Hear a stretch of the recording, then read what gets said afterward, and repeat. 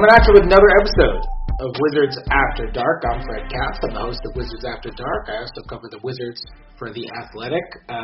Was not at the game in Orlando tonight. I'm meeting them on the road trip after this. I'm flying to San Antonio tomorrow afternoon. And then I'll be at the game in Cleveland that follows that. On the other line, I got the typer.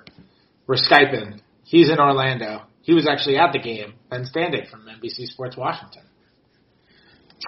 That is a true story. It's not fake news. I am in Orlando. I did see the Wizards win a game.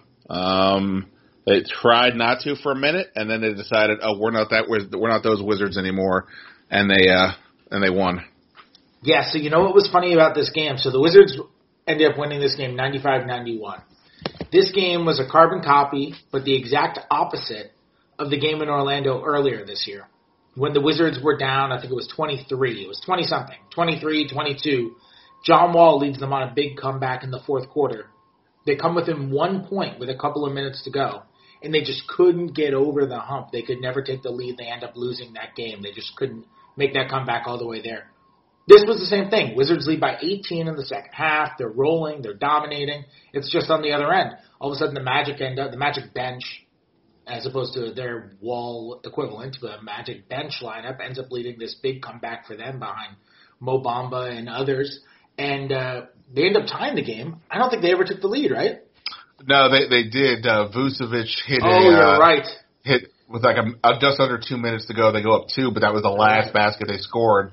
Right, they go up 89-87 or 91-89 or whatever it was, but could not end up with holding on to the lead. Some quick numbers. Bradley Beal had 27, 6 and 7, shot well, 10 of 17 from the field. He made 5 threes. Jeff Green made 6 threes, 6 for 9 from 3, 24 points. I believe that's a season high for Jeff Green. Vucevic had 28. He missed a couple of big free throws down the stretch. Where are we starting on this one? Let's start with the generic. Did they play well because they went up by 18 on the road on the second half of a back-to-back? Was it unimpressive because Orlando's not good and they couldn't hold on to a lead? Where are you at with that? You know, I don't want to keep falling into the trap of sort of moral, the moral victory, hey, they gutted it out type of thing, but I'm going to probably, and that's kind of where I was at after Golden State, after the Toronto double overtime, like, hey, they did about as well as you could. I kind of fall into that camp here as well. I mean, look, back-to-backs are common, obviously. In this case, though, it was a back-to-back off an 8 o'clock game against the best team in the league. I was told they didn't even get into Orlando till near 4 o'clock in the morning, or at least into their hotel or something like that. Orlando did not play the day before. The Wizards are, as we know, they're not running very deep these days. So put it all together, and then of course there's also the factor of NBA home teams tend to rally. Leads are not safe in the NBA no matter who you are. I mean, the Wizards came back on Golden State a decent amount last night as well. Just couldn't get over the hump. So in the end, if they had lost, I might have thought differently. Because, that would be a brutal loss. They actually have not lost back-to-back games in 2019, which is I hadn't noticed that until today. But they did win, so I'll give them credit for that. They found a way. They found enough ways to gut it out at the end. Orlando helped big time in the last 2 minutes. They botched numerous situations, and maybe the Wizards lose. But you know what? The Wizards. These aren't the same Wizards that we saw several weeks back lose this kind of game, and the players kind of acknowledge that they would have botched this thing a month or two ago, but something is different happening now. I'll give them credit because this basically took the tropes of a second game of a back-to-back game, right? Like when teams really falter on second nights of back-to-backs, sometimes they just come out flat, period, but often you'll see a team get out to a good start and trick themselves and trick the viewers and trick everybody that's watching and trying to analyze it and be like, oh, you know what, they look okay. And then they come out, and at some point in the second half, they just start to look gassed, And that was kind of what happened with the Wizards. That bench lineup was just playing with more energy than the rest of those guys. And, you looked at – there were some execution things that they got away from in the second half. Like, for example, that lineup with Jeff Green at the 5 that they closed with, that they were so successful with in the first half, they weren't as successful with in the second half. They were really good with that in the first half, in part because they were just making their threes. Jeff Green was hitting every three. Otto Porter was getting corner threes. I mean, they were hitting their shots, and things look really good when you're hitting those shots. You know, you can go through the exact same process, get the exact same types of catch and shoot looks, and if they don't go in, then people are going to be like, well, you got outscored by 2 during those 5 minutes, and so it didn't quite work as well as you want. It's like, no, you can judge on the process of those sorts of possessions. In the second half, when it wasn't working, even though they were going up against Vucevic, I thought they stopped three-point hunting in that lineup, and it was working really well from just the type, not just because the threes were going in, but the type of looks that they were getting. They were getting Otto Porter catch and shoot corner threes. I mean, they were making the extra pass every single time. They were Jeff Green pick and popping, and they were just going at Vucevic. I mean, Vucevic is a better defender than he used to be, and he had some okay possessions when he got switched tonight, and they kind of are an emergency switch team. They're not going to primarily switch with him ever. They're just, you know, they're trying to contain the ball with him and just kind of worrying about switching if they absolutely have to, and there's some times he got switched on to Beal. But what the Wizards were just trying to do is not necessarily create mismatches, but create situations in the first half where they could swing for threes. They kind of got away from that with that lineup in the second half. I didn't notice anything that Orlando was doing much differently. I think that was more just on the Wizards' prerogative. So I think that's a little bit of a change from how they were operating in the first half. But they were okay. I mean, that lineup played pretty well defensively. Jeff Green did a pretty good job on Vuce on the other end because he's really good. Like, he is, in my opinion, he should be an all-star this year. He should be one of the reserves. He's had a really, really good year, and he's vastly improved. And when he plays, Orlando is legitimately good. And when he does not play, Orlando is very bad. Did we see that tonight? No, we didn't see that tonight. They got outscored when he was on the floor tonight. So like they did an okay job with him. But those lineups, I would say, like that's if you want to say they played poorly, they got away from what they did well. I think that's your best argument for it.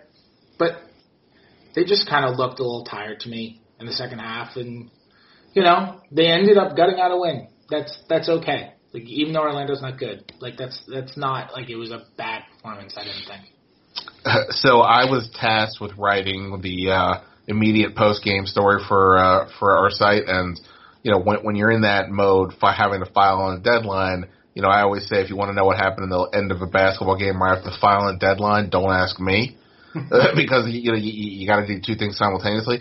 But every time, our basket where the media seats, we have pretty good seats for the Orlando. You're right by the Wizards bench and right on the baseline. But we were at the end where Orlando was scoring, and every time I looked up, Orlando was like 1 foot from the basket, getting a layup or getting an easy shot. And on the other end, it just felt like the Wizards were just settling for some deeper shots. They just weren't moving the ball as well. And it did just look like tired legs, and the players somewhat admitted to that after the game. But yeah, I mean, by the way, I'm also going to take the blame for this because somewhere in the third quarter, I decided, you know what? Let me just start going ahead and writing something glowing here about how the Wizards, you know, they're coming out here, you know, the Golden State, they could have looked past Orlando and all that, and you know, look what they did. And then of course I look up, I'm like, oh come on, it's kiss of death. I completely screwed myself by doing that. It's all my fault for that for sure. But yeah, I mean, look, but one thing I was writing about was, like you said, with Jeff Green. I mean, you know, the thing that's interesting about the Wizards is they don't have, as we know, they don't have a ton of options. You know, if Thomas Bryant, it's like they did use Jan Mahimi a bit tonight. We can get to him a little bit later, but or if you want, but you know, they're typically not going with Mahimi a ton. So when Thomas Bryant's off the court, they don't have any other big man who's a center, and against Vucevic, that's a problem. But I think Scott Brooks wisely is just looking at it like we have to just go with our strengths. Screw the other team. Whatever they have, it is what it is. And that's why you had Sam Decker dealing with DeMarcus Cousins last night or on Thursday night because, look, it's the epitome of not ideal. But you can't. They're not in a position where they can do everything they want. They just have to some point. This is who we are. These are the people we want on the court, and we're gonna have to figure out and hope that our strengths counter the other team's advantages when we go in these situations. And, I think for the most part, as you've pointed out often on Twitter and elsewhere, the small lineup has worked, and it did in the first half tonight. Jeff Green's popping threes. But, yeah, I mean, Orlando's size and some tired legs seem to wear them down. But, at the end of the day, they did what they had to do and got that W. Yeah, let me find this. I want to find this because this is like the ultimate, that small lineup, that Satoransky, Green, Ariza, Porter, and Beal. That is the ultimate example of we are just going to do what we want to do, and we're going to hope it works. Because the offensive and meshed with the defensive numbers on that are just wild. I'm trying to find this. I know I had it somewhere. Because the last time I checked, do you have this? Well, I just have it for tonight's game on NBA.com. So that lineup, Ariza, Green, Beal, Satoransky, Porter, played 10 minutes, had a net rating of plus 41.3. And obviously that's not probably where it is.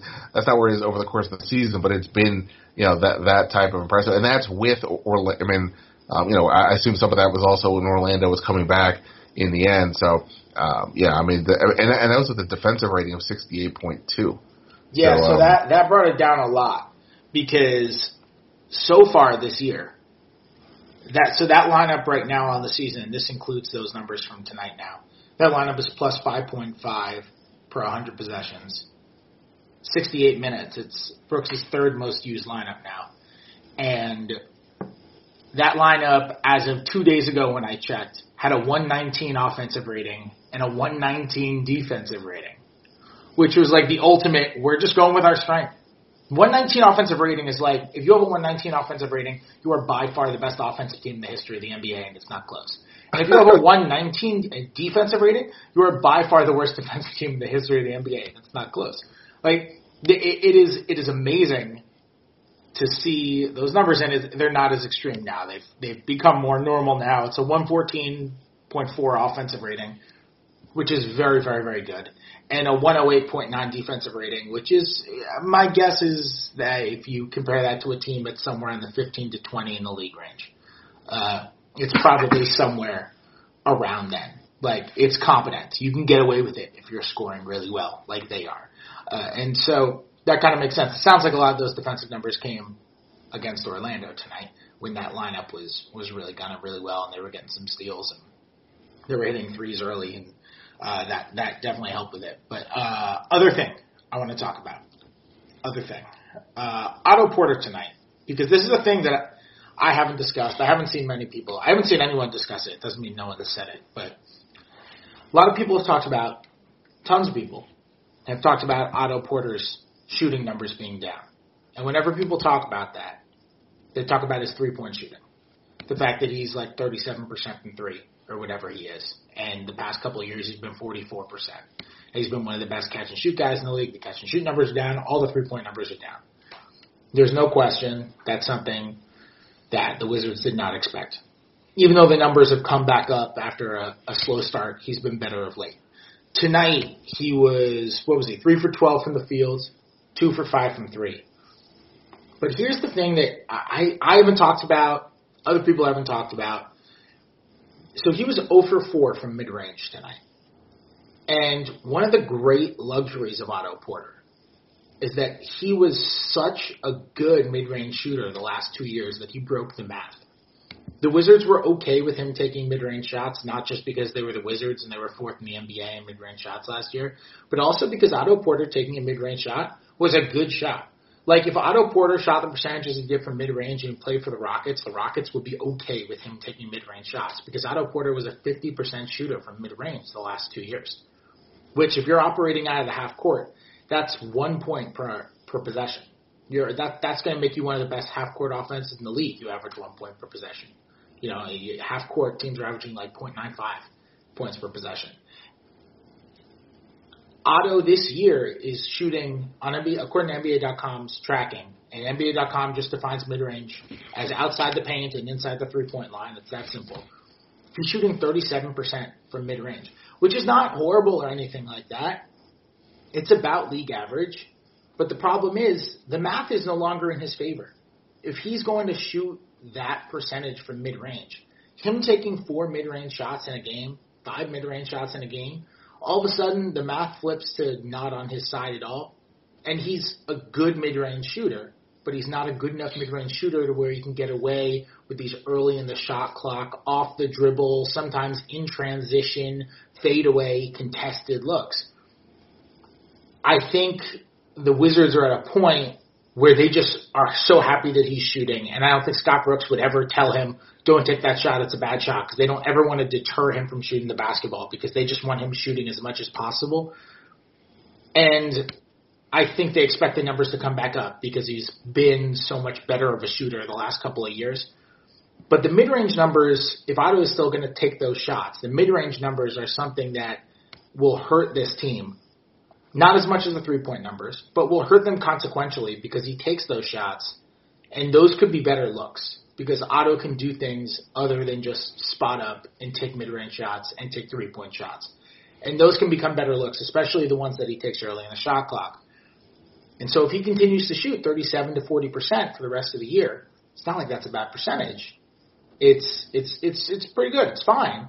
But it's just a big hit from the load that he gave them in the past when Otto taking a mid-range shot was a legitimately good shot, which is a heck of a luxury to have, especially when you're going up against defenses like some of the defenses at the top of the East play, especially when you're going up against defenses that are going to give guys that shot. Like Otto could get that shot 6 times in a game, and he could hit 3 or 4 of them. And that could be something. So just a little nerdy thing to follow also, which I thought was nice to highlight in a game where he went 0 for 4. Yeah, well, I mean, so like I was just looking, and that's a good point. I hadn't looked up that number, and yeah, obviously it's when you look at his stats over the course of the year, for me, it does feel like I have to look at it like in splits. There's the, just to define it this way, there's the pre-John Wall and the post-John Wall, because obviously in the post-John Wall, his usage rate's gone up, he's more aggressive and all that type of stuff, so it's almost like a different player on some level. He's shooting 41.2% from three in these last 10 games for him or so, but he's only shooting about 44% from the field. So I guess probably on some level ties into what you're talking about. And the thing, like the last 2 games, he started off frigid from the field. Couldn't make any shots early tonight. Initially, the same thing happened in Golden State. And when you watch Otto, I mean, he can definitely do more than he's shown when he's playing with John and Brad, and he's clearly the third wheel and not being that aggressive. But at the same point, when he's in position to be more assertive, sometimes he, it's like it's like a kid who's got, a 16-year-old who's got his driver's license, and his parents are out of town. They're like, okay, you can drive. You don't have to drive your your 2002 Toyota Corolla. You can drive the real car I got. And the kid doesn't quite know how to deal with it. Not that he's getting in an accident, but it doesn't quite have a good feel for it sometimes. I feel that way about Otto's like sort of one-on-one game at times. Like he kind of drives, but then sort of gets caught up into traffic or gets a little indecisive. And he's obviously not the biggest guy, so he can get bumped off his shot a little bit. And again, it's not to knock the overall aspect, but yeah, it feels like he's been sort of hunting for his offense. In when he's driving is what I know. So beyond the arc, it's fine. But yeah, when he gets inside, he's looking. It seems like he can get a little out of control, a little bumped off his stride, and that probably coincides with the numbers you're talking about. Yeah, I mean he's a really good shooter. He's a good player, but it is an interesting thing to follow. Anything else we want to talk about before we wrap? Well, just one quick thing. So yeah. I don't know what was said on the broadcast, but Mahinmi. In the first half, he actually, made 3 shots. It was, good Mahinmi performance, and then he left at one point, and we could see he was getting his thumb examined, and you could kind of tell they would touch his thumb, and he would kind of wince, and they put some tape on. He did play a little bit in the second half. He said after the game, I could see him trying to, whatever it was, take off his clothes or adjust some things, some of his personal items. That you could tell that the thumb was still bothering him. He said it was not in a great spot. He was hoping in the morning it would be fine. It was just sore, but he did say he probably anticipated seeing. He said a specialist. I don't know if it's that serious, but he anticipates getting somebody else to look at it. So something to possibly keep an eye on. Maybe it's nothing, maybe it's a sore, but he definitely was wincing when he was playing with it after the game. The season of specialists. Not the 3-point specialist, the medical specialist. Yeah, exactly. They're not going to be pulling Anthony Morrow out of retirement. But yeah, deep cut. Very deep cut. Very deep cut. One of the best interviews I ever covered. Great interview, Anthony Morrow. He's an awesome quote. Don't think I had the pleasure, so I will take your word for that. Oh yeah, he's great. He's awesome to cover. I enjoyed talking to him. He was always the go-to whenever something non-basketball related that was still important would happen. He was always the go-to that we go. He was like the role player in that locker room with the strong voice. You know how there's always the role player whose voice kind of outplays the role he plays on the court. That was Anthony Morrow. Anyway, I can't believe we're talking about Anthony Morrow as much as we are right now. I shouldn't say we. I should say I. Yeah, man, so let's say no Mahinmi. Thomas Bryant's their only center. Like, that's it. I mean, Gary Payton II, they could just let him walk after a 10-day, sign a big man to a 10-day. Or sign a big man to a non-guaranteed deal or something like that. But yeah, if Jan Mahinmi doesn't play for a certain amount of time, then Thomas Bryant is legit their only center. Like, who's even the closest to a center? No, there just isn't one. I mean, I've been kind of saying now, when you look at their lineup, the small lineup that we talked about, and Thomas Bryant, it reminds me of some college teams that, like, they have, 5 perimeter players who are really good, but 0 size, but they have, like, one tall guy who's athletic and can do a couple things. That's Thomas Bryant, and then that's just it. They just go sort of Iron Man ball with that group. That's kind of like where the Wizards are at. Yeah, I mean, they, if we play the game, what would they actually look to seek at the trading deadline? I mean, I guess that in theory they think they're going to get Markieff Morris back here at some point. I saw Morris running around pregame against Golden State, doing some drills, and he was moving. The issue is not conditioning; the issue is contact, and he's still a few weeks away from testing that. So yeah, I mean, to me, if they did actually make a move at the deadline, which I don't anticipate, but if they did, I would have to imagine they've got to get some size somehow. I mean, the rebounding's been a mess all year, and we saw again tonight. If Thomas Bryant's not on the court and he's not, Wilt Chamberlain, if he's not on the court, they just get pushed around by the Vucevic's of the world, and So yes, that would be. It's crazy to say, but yes, losing Jan Mahinmi would be problematic. Yeah, but again, just to be clear, I'm not saying he's out. I'm just saying he said it was sore, and we'll see where he's at tomorrow. Yeah. We're speaking in hypotheticals. I think it's possible they make a move. It's possible. Like, they're not going to make like a big move because, from what I've heard, they really don't want to trade a pick, and they don't want to make a trade that makes them worse for this year. And I'm pretty sure that unless, like, they just get blown away by something and they're like, we have to do this, they're not planning on taking on salary. So if you don't want to trade a pick, and you don't want to make a trade that makes you worse, and you don't want to take on salary, that pretty much eliminates most everything, right? Unless you just totally swindle a team. Like, that's the only way that you're going to end up doing it. Unless we're just talking about, like, maybe a need-for-need trade at the edge of the roster. Another team needs an extra wing who can be their 11th man, and the Wizards need an extra big man who can be their, their extra 9th man, and the other team has a surplus of bigs, Like, one of them just isn't playing. And that's kind of what – that's the type of move that I could see them doing because they just need a body. They could use a body. Literally – Who would the Wizards even trade? The only people who didn't play tonight, essentially, were Troy Brown, who you would imagine they're not trading, and that's it, right? Wasn't he the only guy that... Gary Payton wasn't even with the team. He's into the go-go. Jordan McRae was up, so he didn't play. So, I mean, they literally, I don't think even have anybody to trade, even in that most basic of scenarios. I mean, it's such a weird dynamic. I would imagine, like you said, that if it comes down to something, Gary Payton gets the adios and they've signed, I don't know who, but some 6'10" guy. Which, by the way, my whole point with Jordan McRae has been, look, he's killing it in the G League. If you're not going to use a 27-year-old from the G League when you at times have needed bodies, then just get rid of him and go sign a big man. When you don't have Morris, you traded away Jason Smith. You clearly could use some more stuff up front. Go get that guy. I mean, they don't even want to look to play Mahinmi half the time anyway because of the mismatches. So that seems to me more of an obvious thing. I mean, by the way, you could use Denver Robinson, but he's not a center.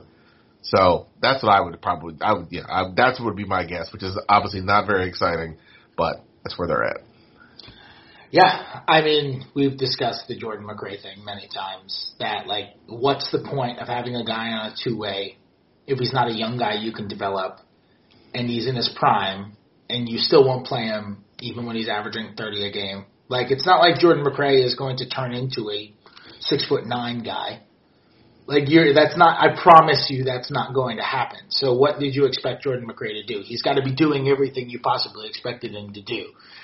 The Jordan McRae thing is just weird. It feels like they're like holding that situation hostage. It's such a strange thing. Anyway, let's wrap up, shall we? Anything else? Sure. You know what? I flew down to Orlando today, and while I was at the airport, the news was breaking that the FAA was stopping some flights. So the fact that I made it from there to here, that was a big win. The Wizards got a big win, and now they're just shoving Orlando down in the standings. Take that, Orlando, and go from there. By the way, here's a quick one. In the last 11 games, who leads the Wizards in 3-point shooting percentage? Are we talking minimum number of attempts? All the people who play. Thomas Bryant? Correct. Oh, 60%. Over his last, 16 games or so, Thomas Bryant is playing coming into tonight. He was playing 24 minutes, averaging 14 and 8, shooting 70 from the field, 65 from 3, and 85 from the line. That is a pretty good waiver claim. That is probably amazing. More amazing, in third is Sam Decker. That I wouldn't have got. Yeah. One last stat, then I'll let you go. At the end of the first quarter tonight, the Wizards were shooting 50% from the field, 50% from 3, and 50% from the free throw line. Oh, that is aesthetic right there. That was I enjoyed that moment. That was my favorite. That was my highlight of the game. They should have just stopped the game. Tell my listeners where they can find you before you go. NBC Sports Washington. I am the Wizards insider with good hair. Chase Hughes gets too much credit for his hair. I got better hair. And on Twitter at Ben Standig. Great. And you can subscribe to Wizards After Dark on iTunes. You can give us 5 stars. You can leave a nice review. You can check out some stuff I've had up on The Athletic over the last couple of days. I had a story I talked about this on the last podcast when I had Anthony Slater on. We talked a little bit of All-Star balloting stuff, and both of us had votes for All-Star starters, and we actually both voted for Bradley Beal. We were 2 of the 7 media members who voted for Beal. I had a story up on just my reasoning behind why I voted for Bradley Beal, and it was pretty in-depth and pretty comprehensive. So if you don't understand why I voted for him after that, then I don't know what to tell you. You can always tweet me questions if I left something out there. And I got another thing from this morning, since we were just talking trades. I have another thing from this morning, kind of on a deadline primer, because the deadline is in less than 2 weeks now. We're 13 days away at the time of recording this on Friday night. We're 13 days away from the trade deadline. So time to start thinking about all that stuff. I will be back with another episode. I'll be in San Antonio. I'll be recording another episode from there after the Spurs game. I'll talk to you guys then.